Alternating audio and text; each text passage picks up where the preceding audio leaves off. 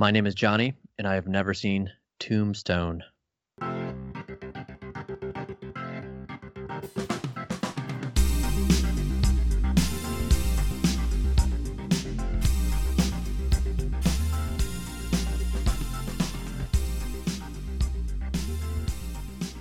Welcome, everybody, to another episode of Fine, I'll Watch It. As always, my name is Adam. I'm Bridget. And we are joined, as you heard up top, by Johnny, who has never seen the movie Tombstone, the Western from 1993. Johnny, how are you doing this evening? Howdy.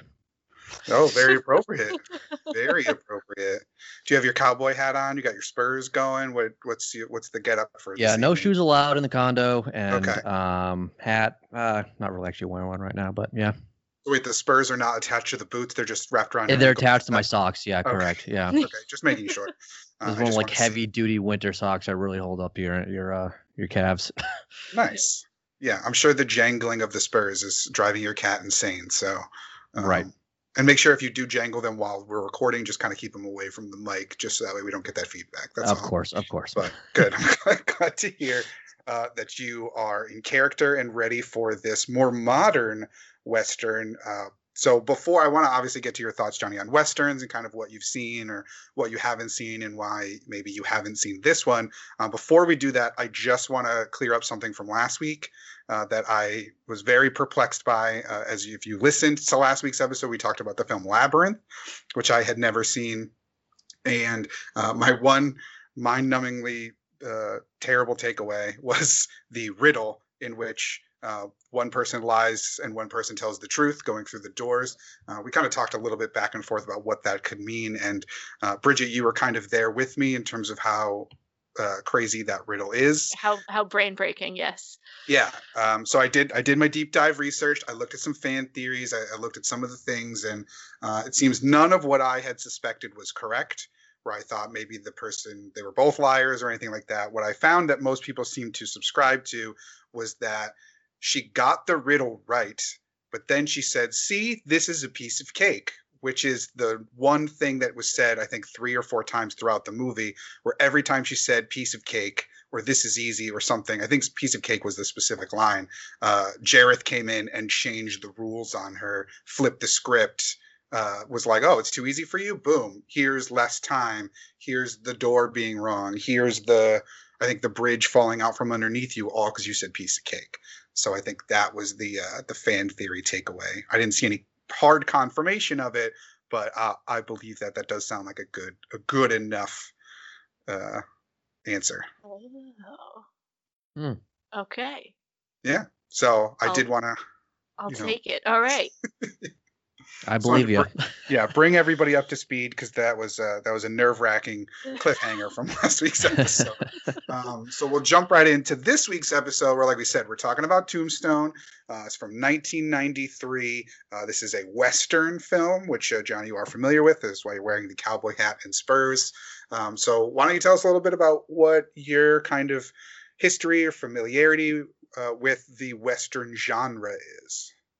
Sure. And this is going to be, I guess, kind of not really embarrassing, but the fact that maybe one of the first Westerns I remember watching is Blazing Saddles with my father, which is like probably not the best example to go into with, which again, it's but it's true. It honors it, Yeah. While it it's honors dishonoring it.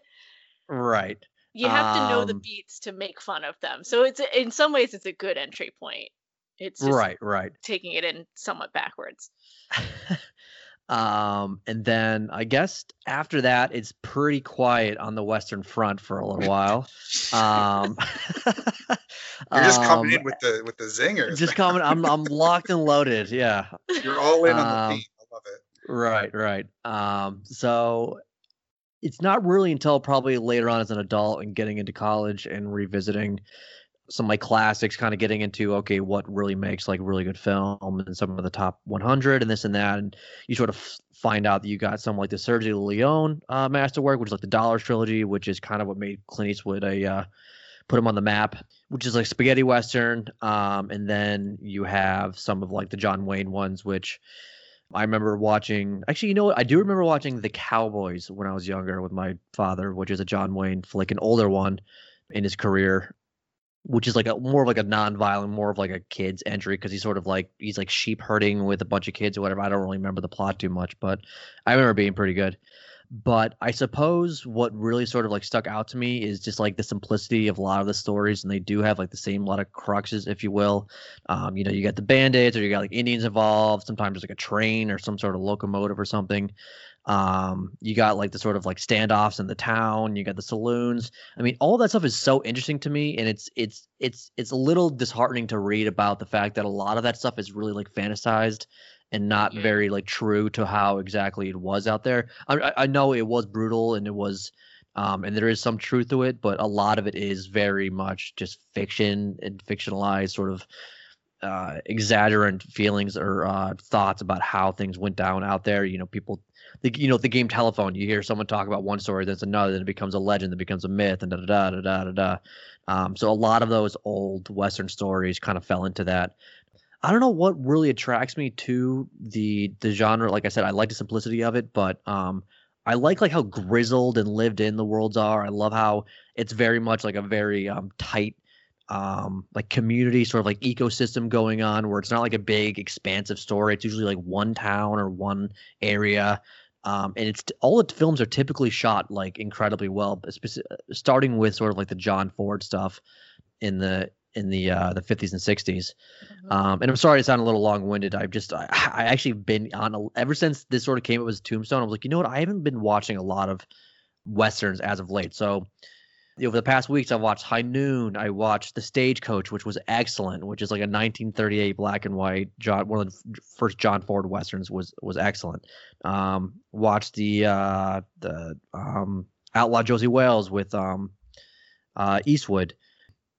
But again, I guess kind of wrapping this up a little bit, as far as like Tombstone and some of the more modern stuff, I'm not too familiar with some of that stuff. I know like Unforgiven.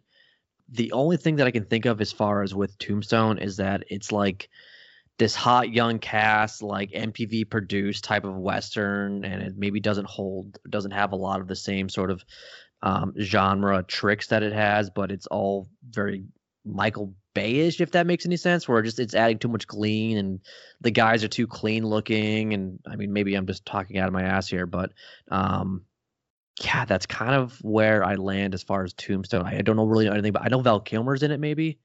Yep. He is. Maybe the dude from Mighty Ducks. I don't know. But different movie, Oh yeah, you're thinking of Young Guns. Yep. Which is right. Okay. That's the Brat Pack, still young, hot cowboys kind of thing, where it's not the old grizzled West that you're probably more familiar with in terms of typical Westerns. But I think this one's probably closer to that than it is to a Young Guns. But still different. Because I mean, the genre obviously is not what it was 50, 60 years ago when it was in its heyday, and obviously when Italy was all about it in the rise of the spaghetti westerns and things like that. It's not anywhere near where it was today, but the newer ones don't have the same kind of feel to it. I'm honestly more familiar with the newer stuff. Like I'm familiar with not really this. I think I saw it once and I don't really remember anything about it, but I really liked Unforgiven. I've seen the remake of True Grit and 3:10 to Yuma. That. Yep. And so some of those newer, I didn't see the new Magnificent Seven. I don't know why. It just didn't speak to me when it came out. Is it a Denzel flick? It's Chris Pratt was in it. I forget. There was obviously 7 people of somewhat, who are high magnificent. fame. 6 other possibilities could be Denzel. So yeah, I don't really remember, but. Yeah, so I'm probably more familiar with the newer Westerns, so we'll kind of run the gamut there a little bit. Although in terms of first Westerns, for me at least, mine's also, I guess I'm going to say it because it's technically a little unconventional like yours is, Johnny, but I would say that my first Western was probably Back to the Future 3. Which is, I mean, again, it hits all your tropes. It's got your duels. It's got trains. It's got horses. It's got sheriffs. It's got, everything that a Western should have. Granted, it's got time travel and all these other things too. So probably more unconventional than Blazing Saddles was. Right. But since you do mention it, Wild Wild West, I do think is a super dumb fun movie. I enjoy it, even though I know it's objectively terrible. Yeah, it's a complete piece of shit, but it's a lot of fun. Yeah. But I think while we're talking about like modern westerns, I think what we're sort of talking about are westerns that are emulating westerns that were made back then but made now. But there's also like modern day westerns where you have like No Country for Old Men. You have Tyler Sheridan, who's been like a name coming up, where he's made movies like Hell or High Water. I think he made another one with Jeremy Renner, which I can't, it's coming off the top of my head. Where again, you're taking the sort of Western elements, but maybe you're putting them somewhere else. Like that Jeremy Renner one, I can't, it's like something creek or what have you, but it's like in Alaska. It's like it's snowy, but it's the same sort of injustice to, you know, Native Americans and that same sort of. Tim and Elizabeth Olsen, I believe. Yep. Wind River. Wind River, Yeah.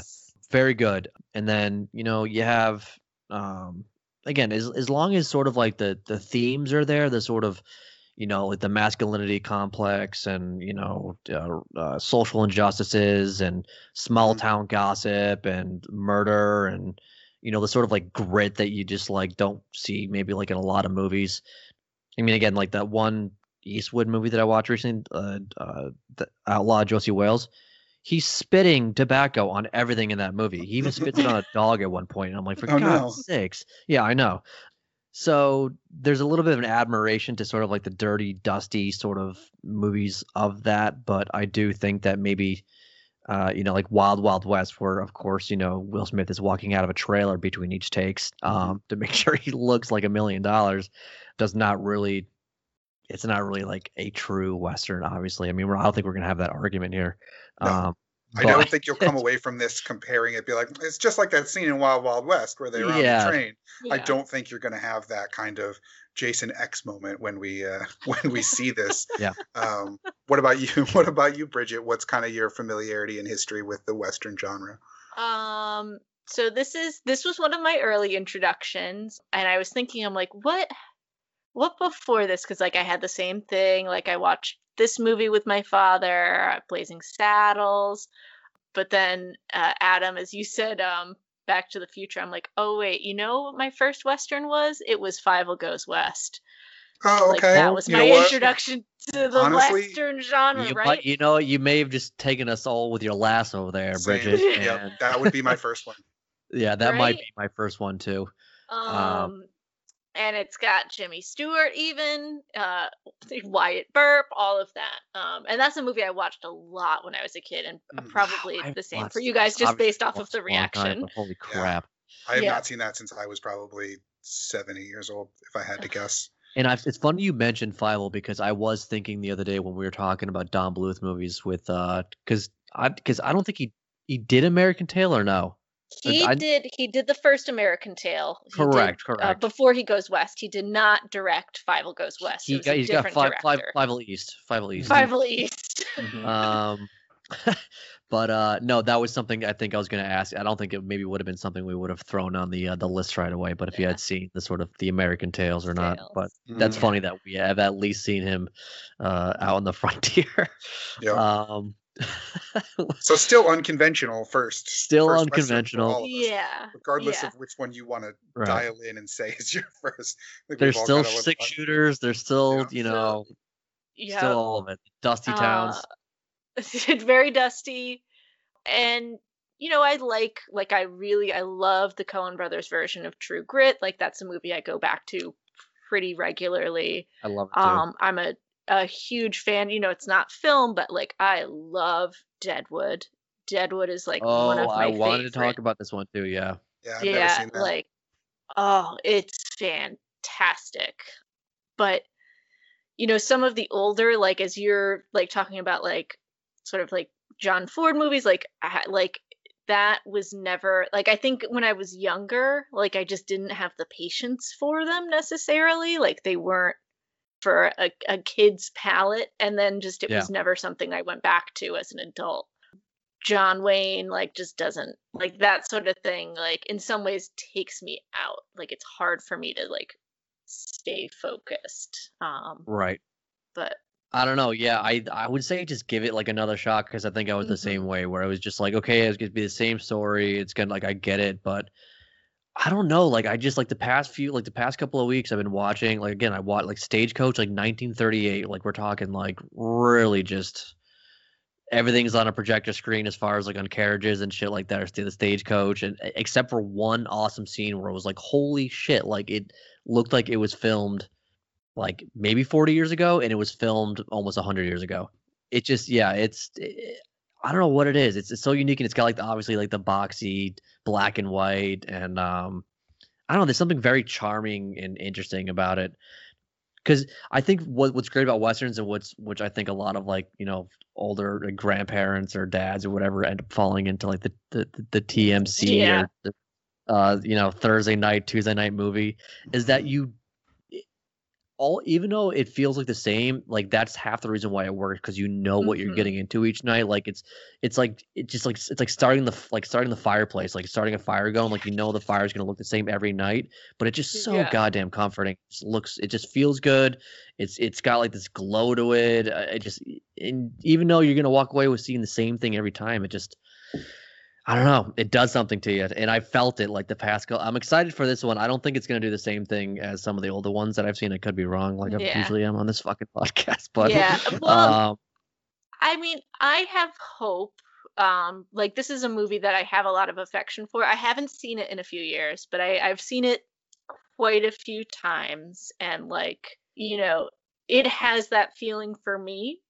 yeah, Probably not in the same way. It doesn't tick all the boxes, but it does have that sort of like, what the beats are gonna be, and who the villains are, who the good guys are, right. like, and some of that is a little different, I would say. Like some of like the sort of new western, your hero, there's more of an edge, there's more murky sort of morality, and this is definitely has sort of more of that traditional, like, here are our heroes, here are our villains. And Yeah, this seems like there's something to that in watching a movie. Yeah, this seems kind of like Hollywood's attempt to sort of grab like a different generation to like, hey, let's maybe like try one more. Even though I know Unforgiven came out before this, Mhm. hey, let's try and reach the young people and see if this is like something worth to keep investing with. Otherwise, like, fuck it, let's do like the next Star Wars, or like let's do something else, because it is a dying genre and it's been dying since the '60s, and it does actually, watching all these old movies recently makes me enjoy Once Upon a Time in Hollywood more, because the plot very much around that movie, or at least a subplot of that, is the fact that Leonardo DiCaprio and Brad Pitt are, actors in the middle of an exchange between cowboys and like space operas. You know what I mean? The same way that, you can even think about Toy Story the same way, where like Woody was once the cool dude, the cool toy, Mhm. and now it's like Buzz Lightyear. So it's a very interesting parable, and that's Pixar's a genius for doing it that way.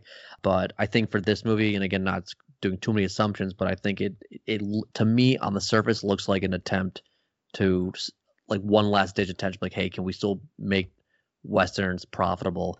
That if not, then let's see what Keanu Reeves is doing and get him into a computer or something. Give him a pill. Give him a pill, yeah. Well, I think too, this kind of, I mean, it's the early 90s, so it's kind of the very early inklings of it. But I think where in the 70s you had the sci-fi stuff take over from the westerns and maybe somewhat western revivals. Not long, a little bit before this, you have things like Batman, and then going into the 2000s, you have a lot of other superhero movies, like one after the other. And I think this kind of took that place of the western while keeping a lot of those same kind of western elements, because you know who the good guys are, you know who the bad guys are. The plots are very familiar. Yeah. There's going to be a couple of good confrontational scenes, or kind of shootouts or standoffs or kind of things where you're going to get those every time. So when you were talking about that, like our parents or grandparents' generation of Turner Classic Movies, Tuesday night, you throw it on, you just want to see a good duel and some good horse riding or whatever. I feel like superhero movies are Couple kind of of gallops. where that kind of idea took off from. That's where true. we could argue, I'm sure, the merits of both genres till we're blue in the face, but I feel like that kind of safety net of just like, it's just fun, like it's just a good Yeah. fun Yeah. kind of thing, really, they kind of go together a lot. So I think this is probably, I don't think we're ever going to see a revival of westerns like we did, back in the day, but I do think that kind of the the tropes, so to speak, and the kind of feeling of Westerns is prevalent in other things, to the point of even like the movie Logan that came out a few years ago was very Western kind of themed, to the point where they were even showing Shane on TVs in the movie because it was so similar. So I think, the ideas of Western still permeate, but just they take on a different skin almost. Right, and there's a lot of Western elements in Star Wars movies. I think even Lucas pitched it to 20th Century Fox that it's a Western in space or whatever. It's a samurai space Western is basically what. Sure, yeah, you couldn't land like sure.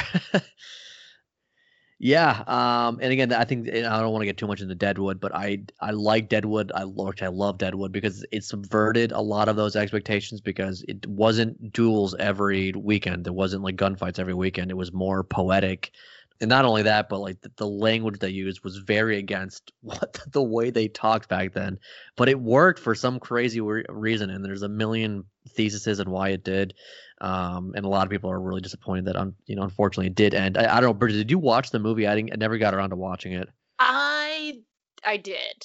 Okay. The movie sort of puts, I would say, without spoiling anything, puts a bow on it, and it's the one sort of failure of the movie, without trying to give away too much, is it feels a little bit like 1 or 2 seasons of the show compressed into 2 hours. Right. But the showrunner, and I can't remember his name right now, has been, battling dementia for a few years now. David Milch, I think. Or David Milch, yeah. So, like, as that became like, they've talked off and on about like bringing the show back and doing a full run. Yeah. But I think with that sort of hanging over of like, we just want to be able to like sort of do justice to all of our friends that we've made along the way in the town of Deadwood. And one thing, just what interesting thing that I love about Westerns, and even like Deadwood and even some of the newer ones, is that these studios build these lavish Western sets, and they don't strike them when the movie's done. Like, they reuse them in really interesting ways, and they look really familiar, but they don't. Like, Deadwood was used like for Django, I think, or some other like movie, like Open Range or whatever it was. I mean, and that Universal backlot, which I think they did use like with the Back to the Future 3. They used that for like several other Westerns. So that's why it just looks so like, I recognize that like bell, or obviously the whole town hall we recognize because the through line of Back to the Future, but like so many other interesting storefronts or saloons or whatever. Yeah, I think it's just a familiarity with going back to the Westerns, like the setting and the characters and everything that just make it like such a, I don't know, it's almost romantic. Nice. Cool. I mean, so did you guys have any other thoughts or anything else that you want to get to before we go saddle up here? I'm ready to giddy up. Yeah, I think I'm ready to go. All right, well, take it away, Johnny. Fine, I will watch it.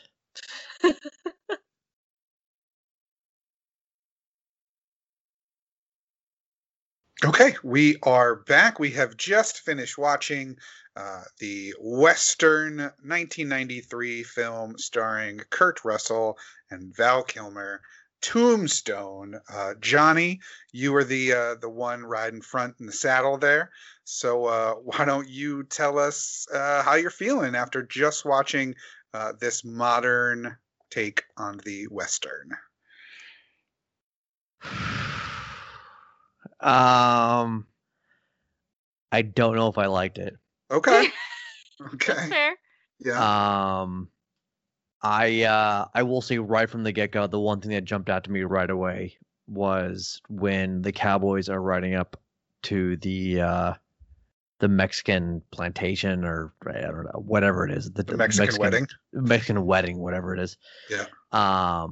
That there is a close-up of the guy's chaps or boots, yeah, and it's embroidered with playing cards, and I'm like, okay, because I don't know if that fits whatsoever into anything that's going on, because I don't think anyone back then had embroidered playing cards on. I think they chaps. I think they were aces. I assumed they were the boots, but I wrote the same thing down where I was like, that stands out. But I mean, in terms of the things that don't seem true to the times, I feel like that's the only thing. Yeah, I mean, there's a few things, and we'll kind of get into it. Because I had a hard time trying to grasp exactly. I know they said 1879, I think, in the beginning of it. So, Yeah. and I've been watching a lot of westerns where I think they're more like 1850s, so more like very stripped down.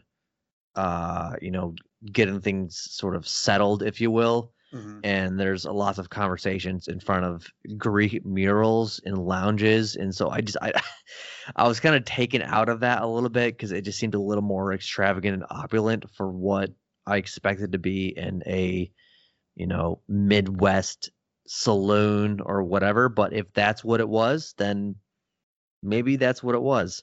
Yeah, I mean, I think Um, they covered it a little bit in that like little backstory film montage at the beginning, where they were basically saying that like people were trading in their French, you know, whatevers for the rustic life in order to try to strike it rich or to keep getting richer or right. whatever. Yeah. The And Ken I Burns understand why. section. Hmm. I understand why they did that in the beginning. I had a problem with that first exposition piece because it felt very exposition heavy. That like we needed to understand how the West worked, Hmm. and then they sort of jumped into some of the stuff that didn't matter. You know, like the Earp family and what was happening with them. But like the first half of it felt like, hey, if you've never watched a Western before, this is how it works. There's horses and there's guys that ride on them and there's boots and there's guns and it's dusty. So I right off the bat I was like, do we fucking need this at all? Do we need this at all? Like No. It's like we've seen Fievel, we've seen we've Oh, Wild we- seen Wild Fievel West. Goes We know West. how this works. Right. Yeah, Fievel is 91, I believe. We've Yeah. seen it at this We've point. we've seen it. Okay, we know. Yeah. And that narrator, by the way, is Robert Mitchum. And Okay. it feels like it was just an excuse to like have Robert Mitchum like do some narration in some respects, like because you could even just meet like the Earp brothers like at the train station or whatever, and you know it. You've kind of laid out Yeah, like I don't think who you they are needed as that. That's sort of characters. like, yeah. I felt like you needed something because I actually found it kind of reassuring at the beginning because like I don't know the story of Wyatt Earp or his brothers or Mhm. anything like that.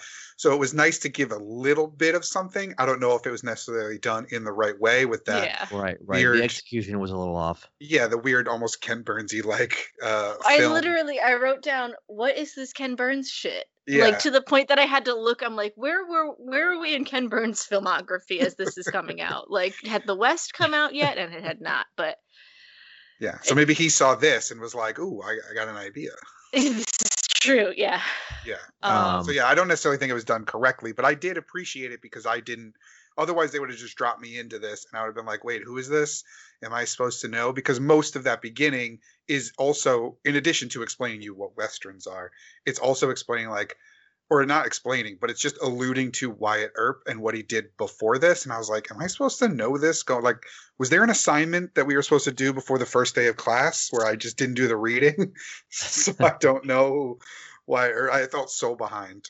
Yeah, I mean, I felt they could have elegantly put it in through the plot line, like through Yeah. dialogue or whatever, sort of introduce the characters without having to do that. Hey, we're the brothers, and we've been doing this, and Wyatt Earp is retired, and he hasn't been doing this, but I will say, right off the bat, when that whole thing happened with the Mexican wedding, I felt it was so chaotic and bombastic in the beginning, and I was like, "Oh my god! Like I'm gonna fucking hate this movie." Oh, you didn't like how bombastic it was. I did, Thought it yeah, was just I too did, much. and that's gonna be a running thing for me Theme. that I didn't like about this movie, how bombastic it was. A little too But Westworld for you, not enough Western. Was that basically the kind of inkling that I'm getting? well, and it's funny that I was thinking about that when we were watching it, that we didn't mention Westworld before going into this, but we'll touch on it. Okay. But I was taken aback with the cast. I was very, very impressed with the cast here. Mhm. Um, Stacked. Yeah. is stacked, and not so much impressed Stacked. with how they all did fine, but I was impressed with like how many times I was like, holy shit, oh my Mhm. god, like there's just so many people in this. So I'm sorry that I just went in with Val Kilmer and the guy from Mighty Ducks, because the guy from Mighty Ducks is in this movie. Nope. It's a different. It's a No, different no, one. We'll get to that one. different Maybe. movie altogether. But I was very, very impressed with the cast from the beginning. But yeah, what happened with me watching this was I began to realize that it was a movie provided for people that, again, like I think I was touching on this before, that maybe have never watched a Western before. And it felt like such a busy movie for me, at least cast wise. Even though I loved the fact that I saw everyone in this movie, did every single one of these people have to be in this movie? I don't think so. Like, I don't. Yeah, I mean, but I don't know what their necessarily all of their careers were at 1993, but I feel like some of them you may have seen them more recently, and that's why it almost seems like overload. Whereas they could have been next to And I nobodies will then. give some forgiveness for that 100%. And I enjoyed a lot of the younger faces that I saw, and I enjoyed seeing a fat Billy Bob Thornton, which was Mhm. ridiculous. I Yeah. had to look it up on I IMDb like 3 times. Bridget, I was like, Bridget, I almost thought he was I wrote down originally that he was Sweargen's second hand is in this movie, and I'm like, wait a minute, Oh yeah. that's not He that, does look because like he looks like him, right? Sandori. Yeah. Yeah, he does.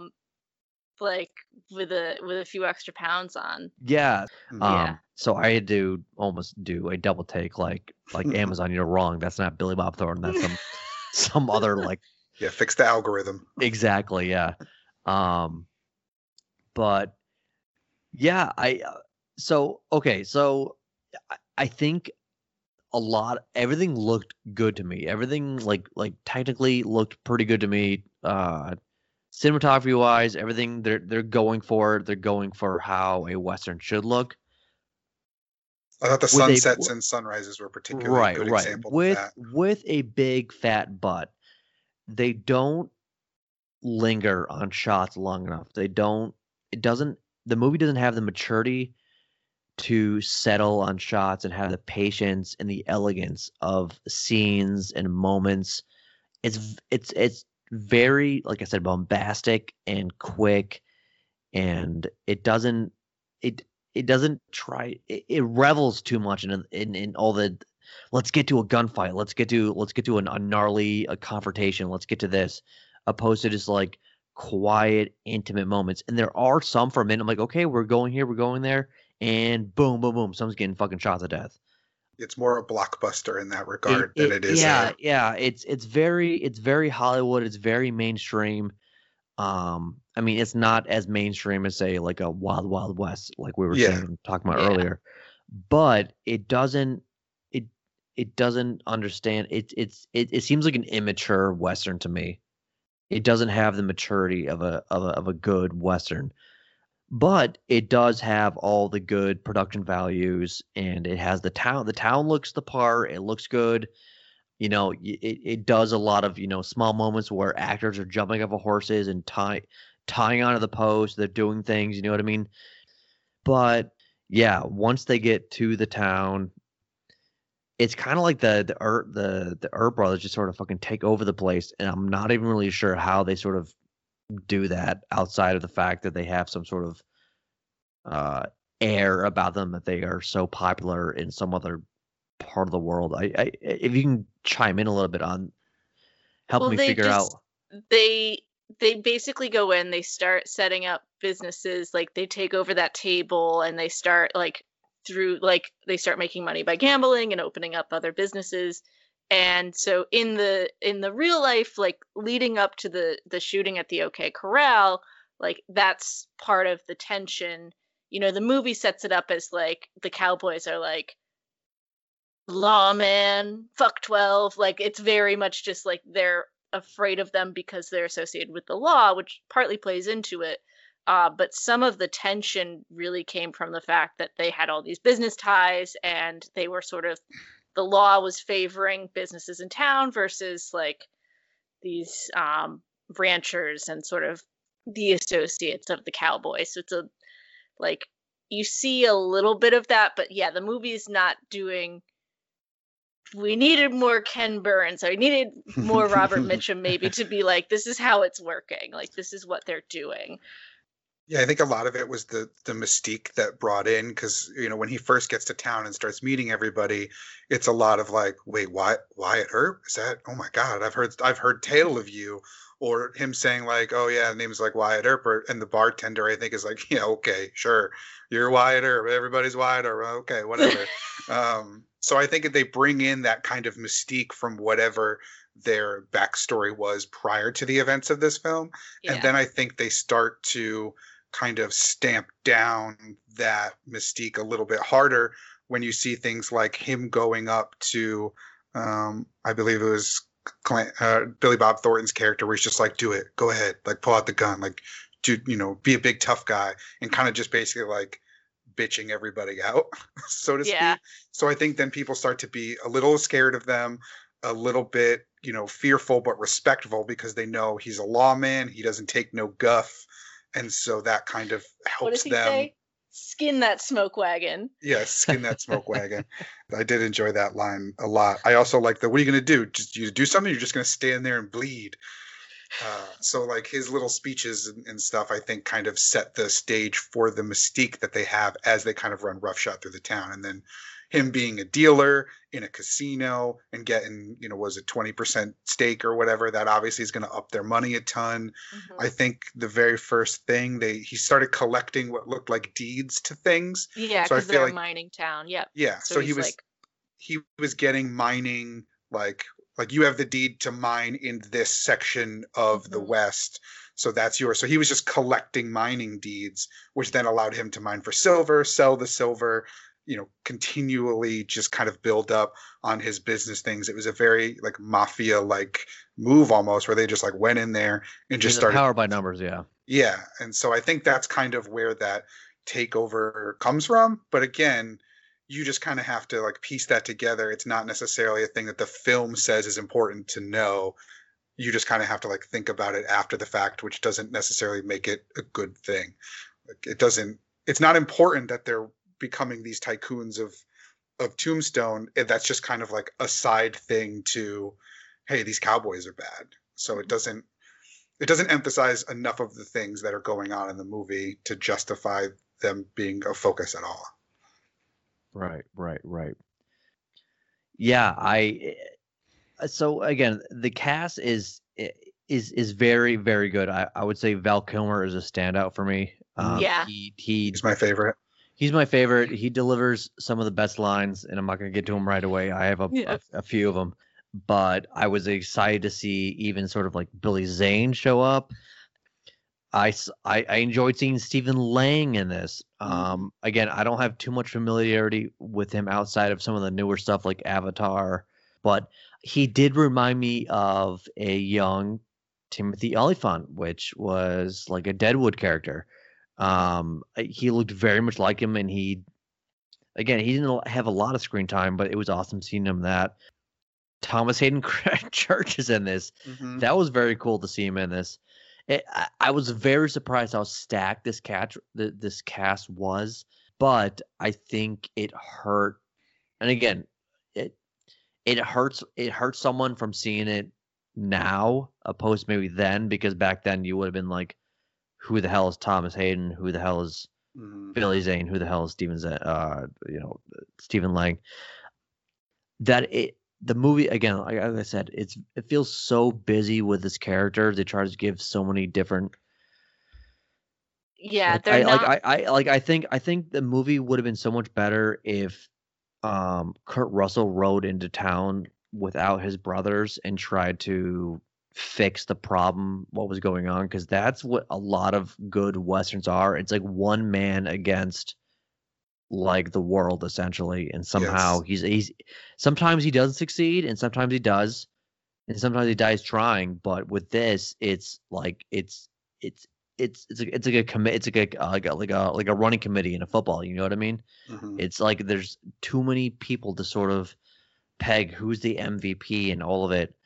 And I didn't come away thinking Kurt Russell was amazing, or I like Bill Paxton. I actually I love Bill Paxton, and he's a great character in a lot of movies. He's always been a great supporting character. I don't think he's ever been a main character in any movie that I've seen, unless you guys can wrong me on that. Twister. Mm. Okay. Okay. Yeah, I mean, he's the I'll give you Twister, and R.I.P. Like that guy he could have done so much more. But yeah, and then I will say, since we're talking about we were before Deadwood, is Powers Booth. Yep. He was Scary. Curly Bill.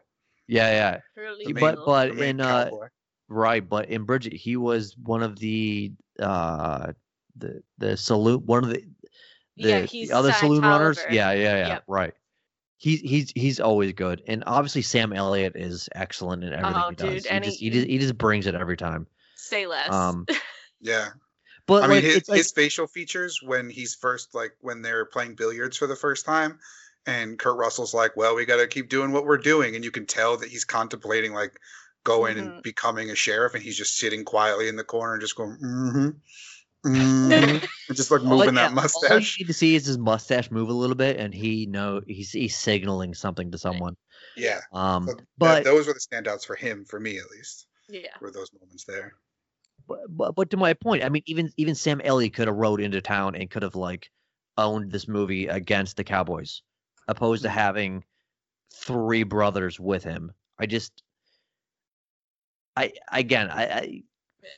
For me, it was busy. For me, it was busy, but I enjoyed seeing all of those characters in it. Yeah, I mean, the setting was was beautiful. The cinematography was great. I even the score itself was actually pretty good, very Western. At times, it felt like John Williams-esque. I've at least heard some motifs that maybe I don't know who composed it, but yeah, it felt so Hollywood to me. It felt so blockbuster Western to me, opposed to let's make a nice, good drama, like a well-written, Western. Yeah. I don't know. Bridget, actually, I'm really curious to hear from you. Actually, I want to hear what's made you think that this has been whatever. I don't know how you consider this movie really a great movie, a great Western, a great movie, but I want to hear what you have to say.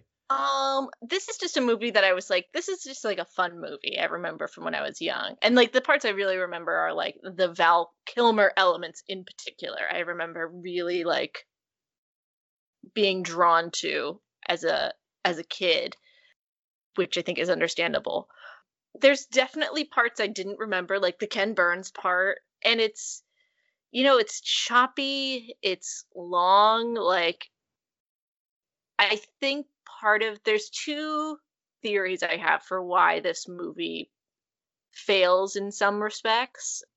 One is, I think, whoever was writing it, and I was like just looking for like who the screenwriter was, I can't find it on Wikipedia, was so enamored with like really like digging into like this is gonna be the definitive version of the OK Corral shootout. We're gonna have everybody. We're gonna have all the like everybody who was there, but we're also gonna have his first wife, and then we're gonna have his second wife, and we're gonna have this guy. You know what I mean? Like in some ways, I was going in feeling like prepared to kind of like dig into like this isn't historically accurate. This person's actually an amalgamation. But in some ways, this movie is sort of evidence of like why it's sometimes a good idea to kind of do that, to take some historical liberties to like really kind of strengthen the narrative. I think you still need the three brothers. Like, I think that's a key element. But like,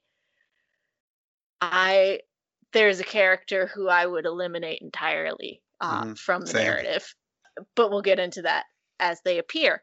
The other thing that I think made the sort of production of this movie challenging is, so the credited director is the guy who does Rambo First Blood.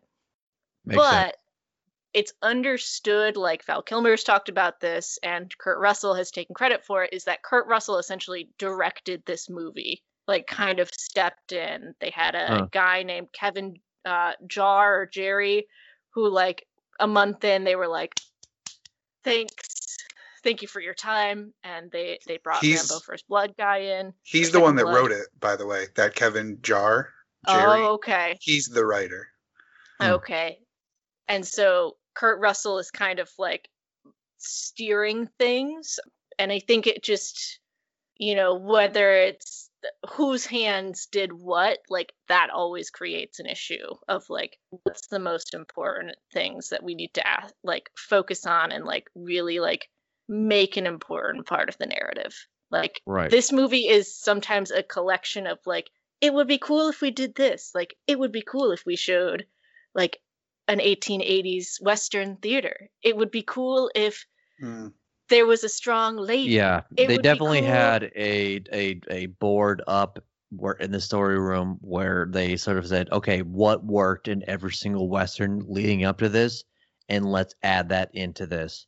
Whether it's the theater part, the bar part, the gambling part, the parlor part, the smacking the bartender, I mean, all of it. It was all in there. To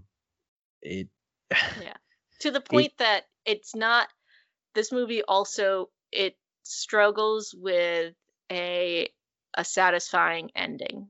It suffers a bit from a bit of Return of the King syndrome, but whereas all of the Return of the King endings have like a very satisfying payoff, I would argue that none of these endings. Yeah, but like, really and we'll get to the ending, but the endings get sloppy for me. Like, they get very, very sloppy. The ending is when your essay is due at midnight and it's 11:45 and you have just started the conclusion. It's 100%. So yeah, no, that's my take. So I love this movie a little less having rewatched it with more mature eyes, but there are still parts of it that I'm like. And you make some good points about it in terms of the actual story, that you have the brothers involved. So you have different ideologies and different opinions coming into, hey, should we do this? Should we all be pinned with the star? Should we all do this? Should we, you got Val Kilmer, who is, like basically dying of, what is it, tuberculosis or whatever the hell he's dying with. That in that respect, the story works, but the fact that I even think then the people who were casted then, I think are well known. You know what I mean? They're not like nobodies. I think I got distracted with the fact that they're so well known, and I'm trying to not blind myself with that. It's from here, knowing that all these people went on to do something a lot bigger or better. When I wonder too, if because you've been watching a lot of older Westerns now and all of those faces are so wholly unfamiliar, just because they would have only done Westerns and they wouldn't have necessarily been people that went on to be in a lot of other movies that you've seen. I feel like that's probably also kind of playing with your perception a little bit, because you were seeing those actors as those characters, and that was probably something that was really like engrossing for you in that moment. And then you come here and you've got like Hollywood hotshot after Hollywood hotshot almost, and that, like, I can see how that would also take you out of it a little bit. So I'm wondering if maybe you hadn't seen a bunch of Westerns, if that could also play with your perception of it. Because like, I didn't feel that way. I was just like, it's cool that they're here, but at no point was I like, I wish that they weren't, and I wish I didn't know who those were. So I'm wondering how much that may play into it as well. Yeah, I mean, a lot of the Westerns I've been watching, again, it's like a star, cowboy star, sheriff star, whatever. You have the protagonist, you have possibly an antagonist that's of some significance as far as who you know. So yeah, it definitely goes against the grain as far as, being someone being the ultimate hero in the room. You know what I mean? There's a lot of, with this movie, there's a lot of heroes in one room. And they all have different ideologies, how to sort of tackle a situation. So again, to my argument, it's very busy, it's very chaotic. And I wouldn't even argue, it's not even, I think the bigger problem is there's a lot of heroes in the room and their ideologies are not clear enough. Like Right. you get a little bit where like Irving is like furrowing his brow and twitching his mustache and he's going to go get the star. But Morgan does not have like much of an arc really. Like you don't get a sense. He's just like, I'm in the little brother supporting role. You know what I mean? Like, and Doc Holliday's is this sort of very, what's the word I'm looking for? Nietzschean, like outlook on the world, but it's not, you don't see it come into conflict much between the four of them, except for like when it's, a sort of climactic moment. What I feel like while I was watching was a really good pilot to like a good Western series where you can sort of like open up and envelop and dig deep into a lot of these different characters. Like, so you set up these different parts, but it feels so compact and so busy. So that's, again, and a lot of the Westerns, like I said, I was talking about earlier, is that you don't have those big, I've seen like, like the Wild Bunch and some other movies where you have other characters, but even in then you have someone who's leading the pack and you have sort of like the minor characters who sort of just jump in with a quick line or here and there. They don't have, but here they try to introduce too many sort of, hey, this guy has something else really like deep to actually say about the story. And then they try to like quickly wrap it up or write it off or. Yeah. I mean, I still feel like they did a good enough job establishing Kurt Russell as the main. Oh, they definitely did the Kurt Russell job good, but everyone else is tough. And Val Kilmer's fine, but like the Sam Elliott character, I would love to know a little more about him. I mean, for me, I was really sad that that Doc was dying the whole movie because his lines and his scenes were some of my favorite, to the point where like I would have loved to have watched a 1994 or 95 like side story about Val Kilmer's Doc Holliday before the events of getting to Tombstone, Arizona, and all the stuff he would have done beforehand, because he was killing it in every scene. Oh yeah. But I guess I don't know, Adam, for you, I mean, as far as you've seen some other Westerns, how does this sort of maybe stack up for you? I mean, does this, I know you're a big Western guy, but I mean, does this movie do any justice for you? Does it do something for you? I mean, I liked it. I think but I like it in the sense that it is popcorny, Okay. Yeah.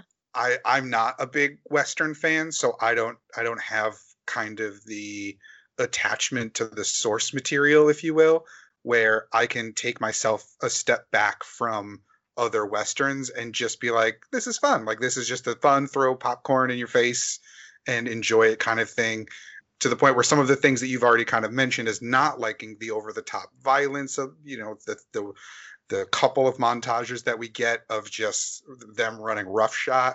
I kind of enjoyed those because I was like, oh, this is just a cool little fun thing to coincide with all of these other moments of the family drama and the revenge story. So, I mean, it's definitely got some things which I know we'll touch on that I don't appreciate. And to Bridget's point earlier, I do think that it is longer than it needs to be, and cutting one character out, which I think I know which character, because her and I kind of touched on it before you got on the call. If you take that character out, you trim down this movie to a really lean pace, and I think it would work better for it. Granted, it wouldn't be accurate necessarily to the real story, but in terms of a movie, I don't think you could cut that part of this out, because I don't think, if it did have a bearing on the real story, I don't think that it had any bearing on the movie, and therefore it could have just been a side story that people know about but wasn't impactful to the movie whatsoever. All right, well, don't keep me and the viewers on edge. Who are we talking about here? So, Bridget, go ahead. We are talking about the character Josephine, the actress who Wyatt falls in love with at first sight and rides her horny horse next to, and you know, Tries to dance with, try smiles during the performance, the theater performance Right. thing. is the devil. The whole scene with them Tries going to up run into out the in the mountain. rain Yeah. to comfort him, you know, Mhm. and she is based on a real character. Like, he was married to someone else, common law, like at the events of OK Corral. She was a real person. She was there. And they stayed married. Like, all of the, we'll get to the epilogue ending, is factual, but just I don't need her there. No, she doesn't, and she doesn't impact the story in any way. All we really get is these kind of asides from the wife of like, "You're moving out of my man, and I don't appreciate it," and a lot of smiling back and forth. And at no point do I ever believe what's going on, because it doesn't. They're acquaintances at best, and I got confused at the beginning because the way they were staring at each other, I was like, oh, okay. I've just met 14 other characters that all know Wyatt from the past. Here's another one. Oh, wait, no, she's just a complete stranger. And I'm going to pretend like I don't see her and I'm an oak tree and I'm not even going to smile at her. I'm just going to ignore her when she comes over to me because I'm stoic. Like, I didn't buy Yeah. any of it. And it's just like, I don't mean to be like, ugh. There's an element of me that's like, you know, she did have an interesting life of her own, and I would be interested to watch a miniseries or read a book about her and sort of her, like, viewing OK Corral like through her lens. But the movie is set up, it is not from, it just like it slows things down and is not pushing any of the dramatic tension forward. In some ways, it like like makes it worse because you're like, not you again. Mhm. Get out of here. Yeah. No one So wants to what see you. what Like, is you could just, they could have eyes. He could, like, she could be this far off like thing that he's tempted by, and like, Mhm. even if you wanted to have him get the girl at the end, like, he like, they kill the cowboys and like he goes and gets her and is like, let's go to the Rockies. Fine. right? So But what is the deal with his wife?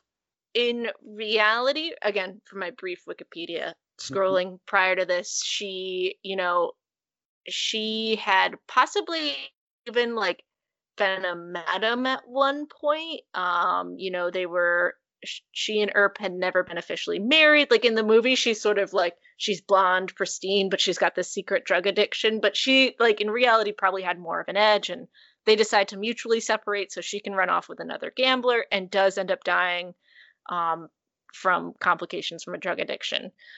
But this movie is not like, again, she could really, in some ways, she is in a, that character is worse than the Josephine character, because like, she could just be dead from the beginning and it would change nothing. Mhm. So Bridget, if you want to just enlighten us, if you can. So Mhm. does the White Earp character actually exist in real life? Does all this stuff actually exist in real life? What is true? What is not? Let us sort of. Um, so for the most part, like, the events of the movie like are all true. So they're like the shooting at, or the shootout at OK Corral, which is like the big, you know, shootout that really prompts like an out and out war between the cowboys and the Earp brothers. That was a real thing that actually happened. And because it, there's a couple things, like, it's a really well known shootout, one because it was very big, but also because it sort of happens at the tail end of like what you would consider like the traditional Wild West period in American history. And Wyatt Earp lives into the 1920s, does become friends with like, he is around enough to kind of spin his own narrative about himself. So some of like the details of like who shot first and who did this and what was motivating it, like, which the movie doesn't necessarily get into, are still very much debated today.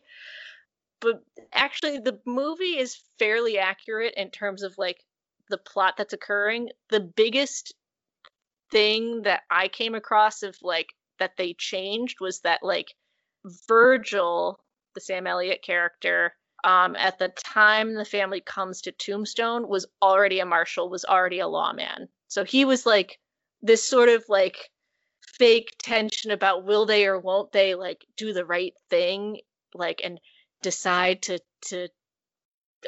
mete out justice, is fabricated for the movie. And I don't believe I'd have to look into her. I'm not sure that Val Kilmer's girlfriend lady character was a real person, but other than that, it's fairly accurate. Gotcha. I don't know if that is what you were looking for. No, yeah, that, I mean, again, I just wanted some sort of historical context to it because, I mean, Wyatt Earp is something that is, to most people, some sort of like a recognizable name, at least as someone who's sort of and I think, but like people might go like, put Wyatt Earp and Rooster Cogburn like in the same category because they're both spoken of in the same way, and you don't like necessarily have the context of like one is a fictional character, and it exists. Wyatt Earp and the Earp brothers exist in this really kind of weird, like, romanticized in some ways and idealized and Hollywoodized like period of American history. So right. One of the other things that is kind of not necessarily historically accurate is that they kind of play it off, especially Doc Holliday, that he is this like, he's good to the core almost, that he's willing to fight on the side of the law. And they make allusions to the fact that he's a little bit hypocritical when it comes to putting on the badge and stuff. But he was a little bit, as were the Earps. They were also pimps. They were also saloon owners. They were, they were kind of they're very much like the county sheriff in this, where they've kind of got their hands in a lot of different pockets, where he's the county sheriff, the tax collector, the something else. So like, the Earps were very much like that, where they had their hands in a lot of different businesses that you would think would conflict with one another. Because, especially when you think about it nowadays, you can't be both a pimp and the town sheriff. Yeah. Like, and the one part of the movie that sort of touches on this is like the scene where, and I forget the character's name, but he is pissed at Doc Holliday, who's won 12 hands in a row, and like, I think they're not explicit, but I think you're meant to understand as the viewer, like, Doc Holliday is absolutely cheating and he's being flagrant about it. And the brothers sort of stand by him.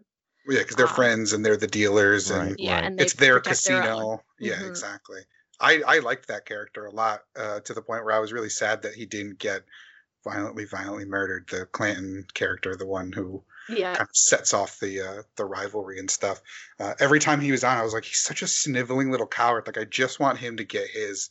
It was very sad that they were like, oh yeah, he died later off screen.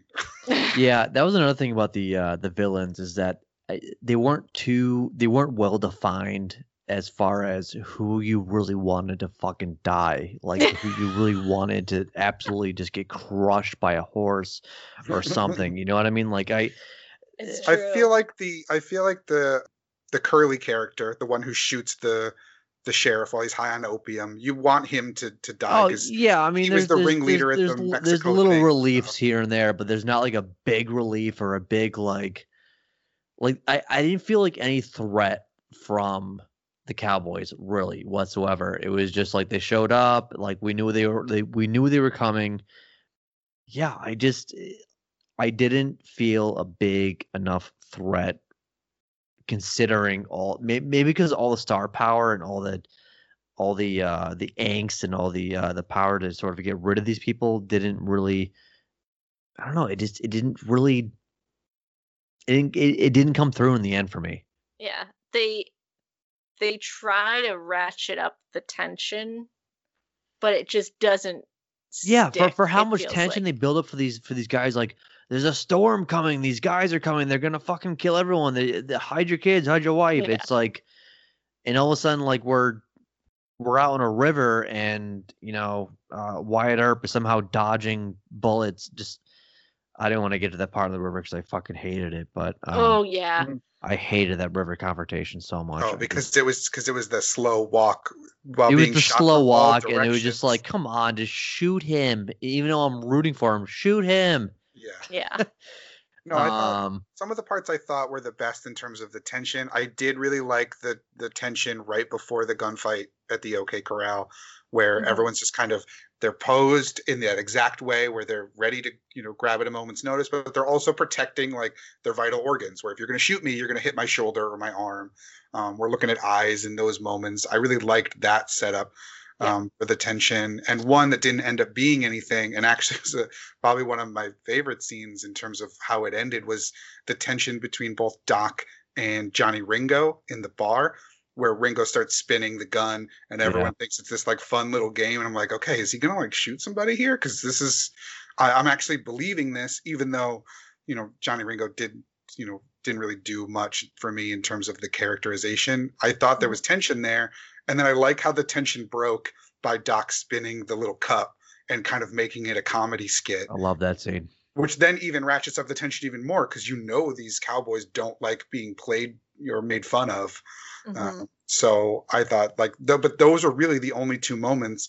The moment that you're talking about at the river, which should be the most tension-filled moment, because this is when the heroes have their backs against the wall, they're pinned down, they're surrounded by all sides, and he's like, you know what, fuck it, I'm just gonna slow jaunt trudge through this river, and these guys are gonna turn into stormtroopers and miss wildly. Right, and then even going back to like the poker scene where that whole one spinning the guns, one spinning the cup, where Wyatt Earp has like slowly holding the gun underneath the table. He completely wrote off like using guns or whatever for like the whole first half of the movie, and all of a sudden he's like ready to shoot someone. So I was like, I knew it was coming. It was just he built it up that like I thought like it was gonna be I'm not gonna use a gun for like the entire movie. Yeah, and then I'm gonna finally use it in a big way because I'm finally like breaking from all the restraints that I've sort of put myself. Well, does he shoot anybody before the gunfight at the OK Corral? No, he doesn't. But I mean, like he grabs a gun, like at least underneath the table, like he's ready to kill someone. Yeah. Because he says like I don't carry a gun anymore, and so you think you're gonna get like this sort of Batman-esque like. Yeah. Well, because he says to. It's not my way. Yeah. He says to Bill Paxton at one point, he's like, a man lost his life and I'm the one that took it, and I don't want anyone else to feel that way, and that's why I don't carry a gun.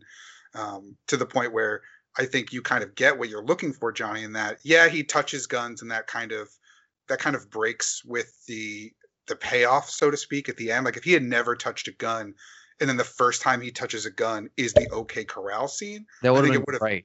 Yeah, I think that would have been a lot better and kind of more what you're looking for. To the point, at least, that he doesn't technically shoot anybody until that moment. So it's still kind of the payoff to this, like, I'm only doing this now because I have to.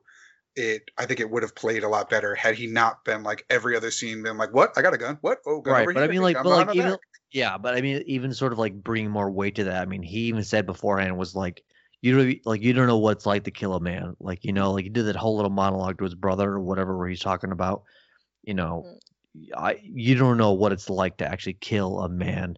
And then like the next scene later, he's holding a gun underneath the poker table. So it was just kind of like it rushed into it too much. Mm-hmm. So, I mean, I guess we could talk about that a little bit. What did you think of the overall standoff at the OK Corral? Like, what did you think of that moment? Was it too over the top for you? Were you kind of glad to see the movie kind of kick off from there? Because that's the second half of this movie kicks off at that moment, and it's a drastically different. Where they're kind of like off into the side, where it's like next to a building, and they're kind of like near like the cemetery or something like that. Yeah, it's when they're walking four in a row down the street, and the other guy's like, "Don't worry, I disarmed them," and they're like, "Get out of here, you idiot! We're gonna go take care of this." And then they have the big, kill Thomas Hayden Church, shoot that one guy in the head, like scare the horse with the shotgun, so the guy hiding behind it is now exposed and then getting shot. Like, what did you think of that whole sequence? I suppose it was well done. I enjoyed a lot of the classic sort of close-ups of each individual person. So like they show the weight of each person that's involved of it. You know what I mean? They showed a close-up of Bill Paxton. They showed a close-up of, I think Sam Elliott was in that close up. And then when it started going off, I was like, this is too bombastic. It was just too kinetic. Like at least the editing wise, it was too kinetic. It didn't.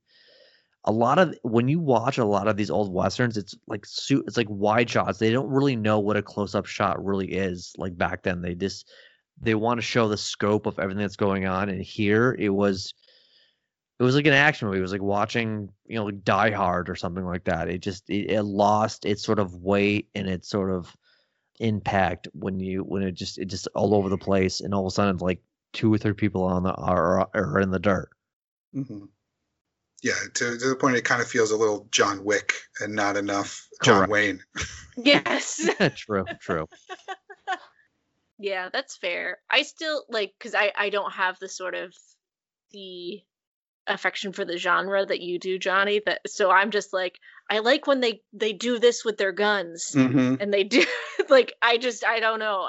No, yeah, and I'm easily snapped in into an action scene like that very quickly. Ooh. Right. And I hope if anything, and we'll maybe dig into this afterwards, but that at least if you weren't too interested in westerns, like old school westerns or anything like that I've been sort of compiling a list of good westerns to watch, that you might give a little credence to some of them, because it's those westerns where all of those big gun violent moments, all the tension and everything, it's so earned in these other movies, where it's just the build up and everything, it's all character development. And then in the third act, the guns come out. You know what I mean? Very seldom do the guns come out in the first or second act. The tension is there. It's not like it's just me and the damsel who will be in distress later on in a meadow, sort of talking about I love you and I can't wait to get out of here and let's move to San Francisco. But it moves at such a more mature, elegant, romanticized pace that once it kicks off, it feels so, you feel it inside it. It's so much more impactful. Where here it's okay, we're making a western in the 90s for a 90s crowd, and we're going against Speed, we're going against Die Hard, we're going against Rambo, we're going against all those other movies. We have to have bullets fly like every act, or this audience is not going to be engaged. And that's too bad, because I really feel that there is an audience that went into this, especially an older crowd that went into this, they're ooh, cool, there's a new western coming out, and oh my god, look at this fucking cast. You know what I mean? Especially maybe, I mean, again, I can't say that maybe my grandfather would know who any of these people are, but the fact that okay, cool, a western's coming out, and then my grandfather would fucking hate this movie. You know what I mean? It just is not a western for him. It's not. Yeah. It's it's kind of like listening to a nice country song or something. I'm not a big country fan, but if you consider the sort of ebb and flows of a country song, you know what I mean? That's how a western should be, and not to be so bombastic and crazy and action packed. And again, it's not too far away from it's far away from Wild Wild West, but it's not too far away from Wild Wild West. Yeah. You know what I mean? Wild West it's a quick jump from this, which is probably why they made it, honestly. And because the show Wild Wild West was more in tune with what you're talking about in terms of old westerns, and then they brought it into the 90s and made it a blockbuster. Right. But again, I loved a lot of the dialogue in this, and if we can, when Val Kilmer is coming out of the saloon, he's completely drunk, and the guy's you're fucking hammered, and he's you're seeing two, and he goes, I got 2 guns, one for each. One for each of you. I love that. That was a good line. And then I'm right as the mail. There was another one that he said. I love that line. Val Kilmer had the best lines in this movie. Mm-hmm. Val Kilmer has the best lines. Val Kilmer steals every scene he's in. Mm-hmm. Right. I will say, though, my favorite I do agree that Val Kilmer, for the most part, had all of the best lines, but my favorite that was non-Val Kilmer was right when they were doing the funerals after the OK Corral, which, by the way, those cowboys had way too nice a caskets. I was expecting the pine Okay, boxes. thank God you brought that up, Adam, because I wrote that down. I'm like, fancy glass caskets. That's Yeah. accurate And though, then- because and they then- Is it really? displayed them. Yeah, and then It there's a scene Okay. later on where like a couple of wooden caskets like get knocked over. Yeah, Like, that's what I was expecting, is those pine boxes of, what you expect from a Western. So I was actually very jarred by the yeah, there glass. were some art direction inadequacies that I saw where like that was jarring. I thought all the white wicker chairs were really jarring to me. I'm not sure if that's timely, if that like It makes is. sense. It is, because it looked very like It's jarring. Some of like it should be I think- it should be in like Grey Gardens, you know. yeah, it's in some millennial has like sourced it at a Savers to like put Mhm. into their studio, and like Right. no, but like wicker furniture was around. Mark Twain had it on his porch. Like it would have been available, although maybe not as Yeah, but, like, spray painted easily sourceable. Mhm. But the caskets, yeah, which are, I was like, ooh, but they did. I think there's pictures of like the actual guys online, like you can see Oh, them okay. in their glass caskets, like. Hmm. Yeah, I'd be interesting to know why there's glass caskets and why there's wooden caskets. Like wooden ones, I mean, obviously the people don't Mhm. matter sure it's- whatsoever. Yeah, I'm sure Yeah. it's poor people versus people with some money, and Yeah. you can assume the cowboys, from all their, Yeah. their robbing and all their different endeavors, probably had a lot of money, which is what I assumed in it. It was just Right. when you're so used to the stereotype of the pine wood box, it just like it took me out for a second, especially because they've got rouge on, and it's like it was a whole thing. Yeah. But And the thing that threw me out too, because I've been watching a lot of these westerns, is that those wooden caskets are a big part of a lot of the movies where, if there's an anticipation of someone dying, like the Mhm. marshal or someone in town will tell the person who's in charge of building caskets, like, we need 2 or 3 more caskets, start building them. Yeah. And like, even though like, nothing has happened yet, like even though the shootout has not happened yet, they're telling them anticipation to start building because we're gonna need them. Well, they do that in Back to the Future 3 as well. I think he measures Marty for the casket. He's like, "What are you doing?" He's like, "Just needed to know what size casket." Yeah, we so need." you know it's a thing. Yeah. Yeah. So I but no, thought going back to for me the- that was a glaring sort of like what the fuck, but I also enjoyed the line from Val Kilmer where he's in like deathly sick in bed and his wife or whatever's on opium or whatever, and then he says something to the effect of, "Then again, you may be the Antichrist." Oh, Like yeah. that was a great little line right there. Yeah. While she's going down on him. Yeah, yeah, exactly. Perfect. Yeah, you're a good woman. You're a good woman, but You may also. Yeah, Yeah. but just to touch back because we got off track a little Oh, bit. yeah, sorry. My favorite non-Val Kilmer line was at the funeral where they stop and he's like, "It's over." Like it's Kurt Russell's like, "It's done. We're done. I got your guys. You got mine." And Johnny Ringo's like, "Smells like someone died." Oh yeah, I love that. Yeah, that was brutal. I love And- that. yeah. And even the Curly Bill was like, "Dude, come on!" Like, I will. Yeah, Curly Bill has a good line too, where he's like, "What is gonna happen when you're in charge? Yeah. What a mess!" Yeah, I mean the movie is Mama.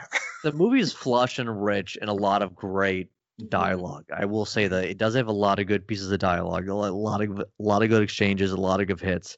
I did just see that the Billy Bob Thornton stuff was apparently ad-libbed. That they just told Billy Bob Thornton to be a bully, and so he started saying stuff, and then Kurt Russell just like went back at him. Oh, that's great. I also thought the gun that Wyatt Earp like after like, okay, I'm filing and start killing people, like that fucking Oh, the suit Peacemaker? the Peacemaker. Oh my god, that gun was fucking sweet. Yeah, he's got it in his special little carry The case. barrel is like fucking 16 inches long. Yeah, he's got the little badge on it. No, that thing was that. He means business with that thing. Oh yeah, it's so sick. But I will say, and I know you hated the Josephine character, Bridget, but Yeah. and I need to land on this because this is probably my favorite quote from the movie because it probably embodies everything I think about this movie. Mhm. She goes, and this is when Billy Zane and she's in that carriage. Oh, yeah. Billy Zane She murder. goes, I don't understand any of this. I just know it. I just know it's ugly. You're all ugly. He tried bringing something fine into your ugly world, and you shot him for it. That's all you care about. That's the complete embodiment of this movie. It's like Yeah. completely, like, again, not everything is ugly about this movie. I'm not saying that, but it's just like you try to do something with this movie, but you made it so about dollar signs and making sure there's bullets running through this movie that you didn't sit to try to understand what a Western really is, which is just like the romanticized vision of like the Western frontier of like being patient, being quiet with scenes. And it just, I loved, I literally had to pause it a couple of times because I had like the the closed caption on. But I was like, I need to get this line in because it makes so much sense for how I feel about this movie. Yeah. No, that's actually that's a pretty apt description because that does kind of cover it. Just while we're talking lines, I'll just run through like a couple that I wrote down, like my greatest hits, if you will, what I would put on the Val Kilmer mixtape. When what's her name, she who will not be named, gets off the wagon, and like Kurt Russell and her are, like having the eyes moment. He says, well, an enchanted moment. And it's just the delivery works really well. Like I that's a line that has stuck in my mind for a long time. At the game, like when Wyatt tries to come up and he like puts his hand on his shoulder, like, okay, I think you need to stop. And he says, I will not be pawed at, thank you very much. And the hand slowly moves away. And you're a daisy if you do. I'm going to have to start bringing that into my regular life. Yeah, just so good. Yeah, there's a lot of good lines in this movie, but it's varied. It's like mining for silver and gold. It is. Yeah. There's veins there, but you gotta sift through some lesser stuff to get to it. And that's like, and again, I know the movie's so busy, but like I would have loved to have seen more of, like, when I get into that world, I want to understand like how it works. I want to understand like the sort of like economy of how people are living in that town per se. Do you say there's silver, there's mining? Let's get like some B-roll. Let's get some like people in a river sifting for gold. Let's get people in the mines. Let's get like it. They could have done that easily. They could have just like snuck in a couple of shots where it was just people doing that, and it would have just made the world feel more alive, if you will. You know what I mean? Opposed to just these brothers showing up and all of a sudden like the town is alive because these guys show up. I mean, they basically made it that way because when they showed up, that one Oriental place was like dead. And he just sort of walks in and is like, that guy's fucking gone, and you're giving me 25% of everything you fucking take in. Yeah, I mean, it almost seems Westworld in that the town doesn't exist. Nothing really happens until the people get there. The patrons show up. And then it's a bustling thing. All the hosts are just standing there. I feel like, to your point about kind of showing some of maybe the mining, and I know that the movie leans more into the gambling and the brotheling of their side of the business. But I feel like when you were doing that backstory and that narration at the beginning, rather than showing this weird, footage of the West in this small box, you could have been panning through the town and showing people living their life, showing people mining, showing that this town of Tombstone, Arizona is on the up and up because there's silver, because there's gold, because there's money to be made, because these wars have ended and everything is kind of, people are starting to settle a little bit. And then you could maybe pan out from that and show them the brothers and their wives rolling into town. And you could have made the world feel alive while also doing narration about who we're about to see come rolling through. Right. And I mean, maybe not even like showing like the mining part of it, maybe showing the exchange of bringing what's ored out and sort of like exchange it at a general store or something like that, where it's, you see this sort of, like everything that's going on, the inner workings of the town, which I think Deadwood did like incredibly well. Yeah. Deadwood is about the community and like just the ecosystem. And, I think what happens when you pick like an actual real historical figure is like you can't, it's harder to widen that focus. Or I think if you go in with the intent of I'm going to tell the story of this person or this specific event, it's harder. You don't get to widen that focus. Right. And it's, you know, it's like it's like this movie is trying to wear a Western skin, but it doesn't fit right. Exactly. Right. It has a little bit too much of a sheen to it, even though there is some sort of grit to it. It is very, it's a tentpole movie is what it feels like, I think, essentially. Yeah. Yeah. So do we want to? Oh, go ahead. Well, I was gonna say we talked about kind of the gunfight at the OK Corral, and I think that that changes the movie, and the rest of it is mostly those montages of them, taking their revenge and becoming lawmen and marshals and stuff like that. Which, I mean, Johnny, you've already kind of touched on your thoughts on all of that violence. I think what you think about the OK Corral carries through the rest of those, I assume, where it's still too bombastic. It's a little too much in terms of I think it's 2 or 3 montages of them killing cowboys. Do we want to kind of jump to the ending a little bit and to kind of talk about the ending and then the Return of the King endings after the ending? Well, how did you feel? I know we touched on it a little bit, Johnny, but what did you think of the final confrontation and the old switcheroo they pulled on us? Yeah, I thought it was like too little too late. I didn't think it was earned. Again, I enjoyed the whole character development with Val Kilmer sort of dying of like tuberculosis like towards the end or whatever. I don't know. I kind of like gave up towards like once the river confrontation happened, I was like, ugh. Yeah, that's kind of a killer. It killed me so much. It just I don't know what it was. Like even if like they made the confrontation of the river a little more realistic, just a little bit more, I would be that more invested. But the fact that he sort of like walked out of the woods and started walking through the river and like no one, like everyone missed him. And I'm not trying to like be like, because again, that happens in other Western movies or whatever, but if you're going to set this up to be, as bombastic and crazy and violent, like someone's going to hit him. Mm-hmm. Yeah. Even just a nick on the shoulder, Right. Or you make the lead up into him like making the decision to walk in last longer. Because I think like the scene like just prior to it, you have like a montage of like killing this guy. This guy thinks he's smoking a pipe, but it's a gun. We're getting this guy. And then it's like they're at the river, and he's just like, I'm going to get him. Like there's the pacing is odd. And speaking of a guy thinking it's a gun, the guy that thinks he was smoking an opium pipe and gets shot in the head.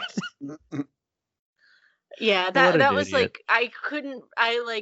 maybe I watched this movie on TV, which is why I didn't remember that, because I feel like that's a visual that would stick with you if you were 9.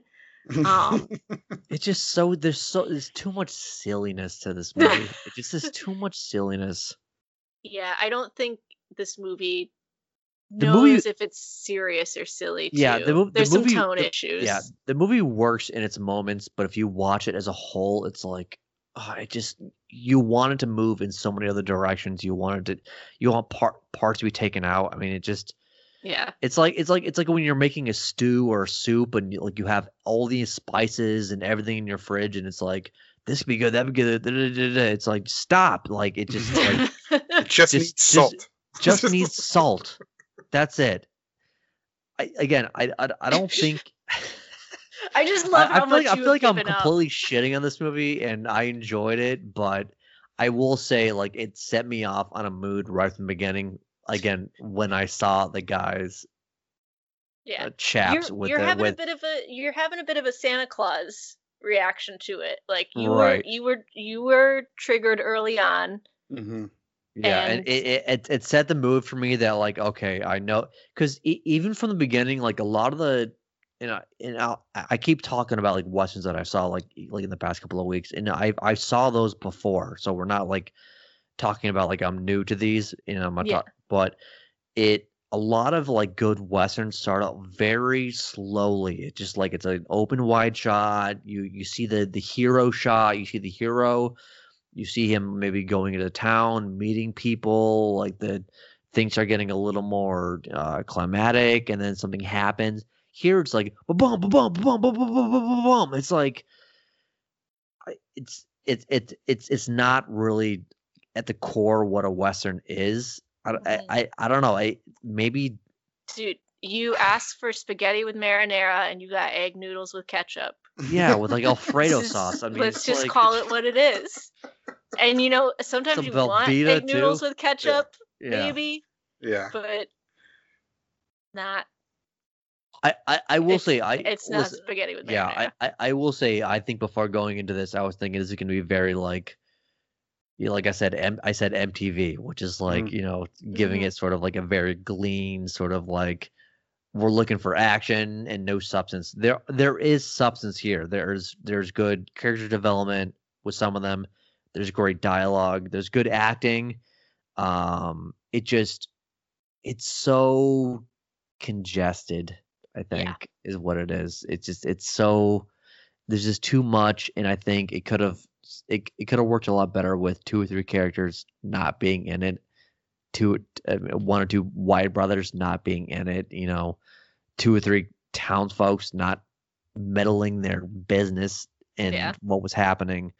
But everything around it, I thought the town looked great. I thought it looked good. Saloon again. I'm a sucker for that type of stuff. I love the sort of like the player piano and the whiskey and all of that stuff. The bewildered bartender who absolutely is completely shocked by like every moment that happens to him. It's like, come on, like you haven't been slapped before. It's like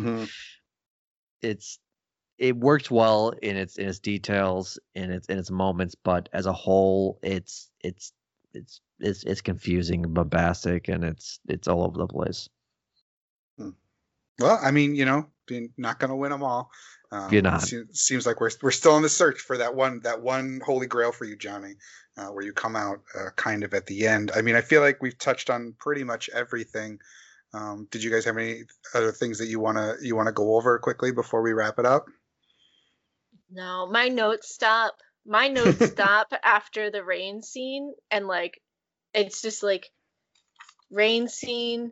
I hate Josephine, and then I was like the high points of this movie I'll remember, and I can't. Oh, yeah. Mine for that was showgirl romance frowny face. Yeah. The last note that I have is at the river when Doc Holliday shoots Stephen Lang in the head, and he still like struggles to like get a hold of him. I was like, I am so over this movie at this point. I think he shot him in the fucking head. You're in the river. I'm sorry, you're dead. You don't have a struggle in the game anymore. Did you not notice that? No, because Stephen Lang makes it through the whole movie. So so Doc Holliday shoots someone in the head. Oh, you're talking about the very final, the confrontation. Correct. Johnny Ringo. Yeah. When he shoots Johnny Ringo, when we think it's going to be the confrontation between Kurt Russell and Johnny Ringo. Yeah, he shoots him, and I think that was more.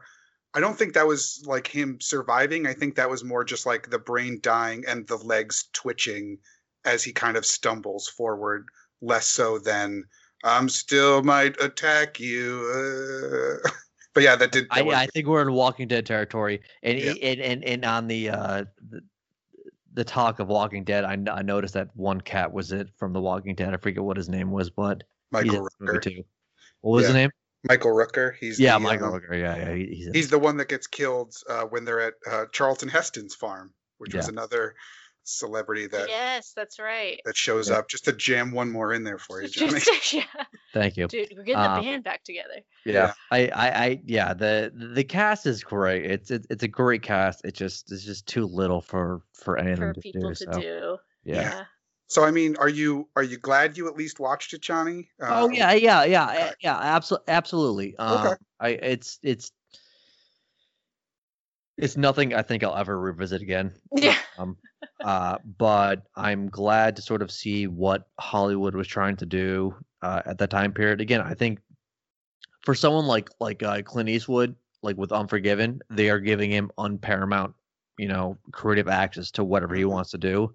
Yeah, with something like this, this felt like very studio involved with what needs to be in the movie to sort of succeed. So it's again, it worked in a lot of cases. It worked. It didn't work in a lot of cases too. So, yeah, I'm glad to have watched it. Okay. Well, I mean, that's all we can really take away is that there's some things that you enjoy, even if there are a lot of things that you don't. So I'm glad we showed it to you, Johnny. I'm glad that we all at least had some level of fun with it, and could come away with at least some positives. It seems like Val Kilmer being the standout above all other things. So that'll do it then for this week's episode of Fine, I'll Watch It. Remember, you can find every episode of Fine, I'll Watch It every Thursday morning at 9 a.m. on Google Podcast, Apple Podcast, Podbean, Stitcher, and Spotify. You can also find us on Facebook and Twitter at Broken Clock Pods. So let us know what you thought of the movie Tombstone. What are some of your favorite Westerns? Did you see the Kevin Costner Wyatt Earp movie that came out 6 months after this? Did you think it was better? Did you think it was worse? Let us know on Facebook and Twitter at Broken Clock Pods. But once again, for Fine, I'll Watch It. My name is Adam. I'm Bridget. And I'm Johnny. And thanks so much for listening.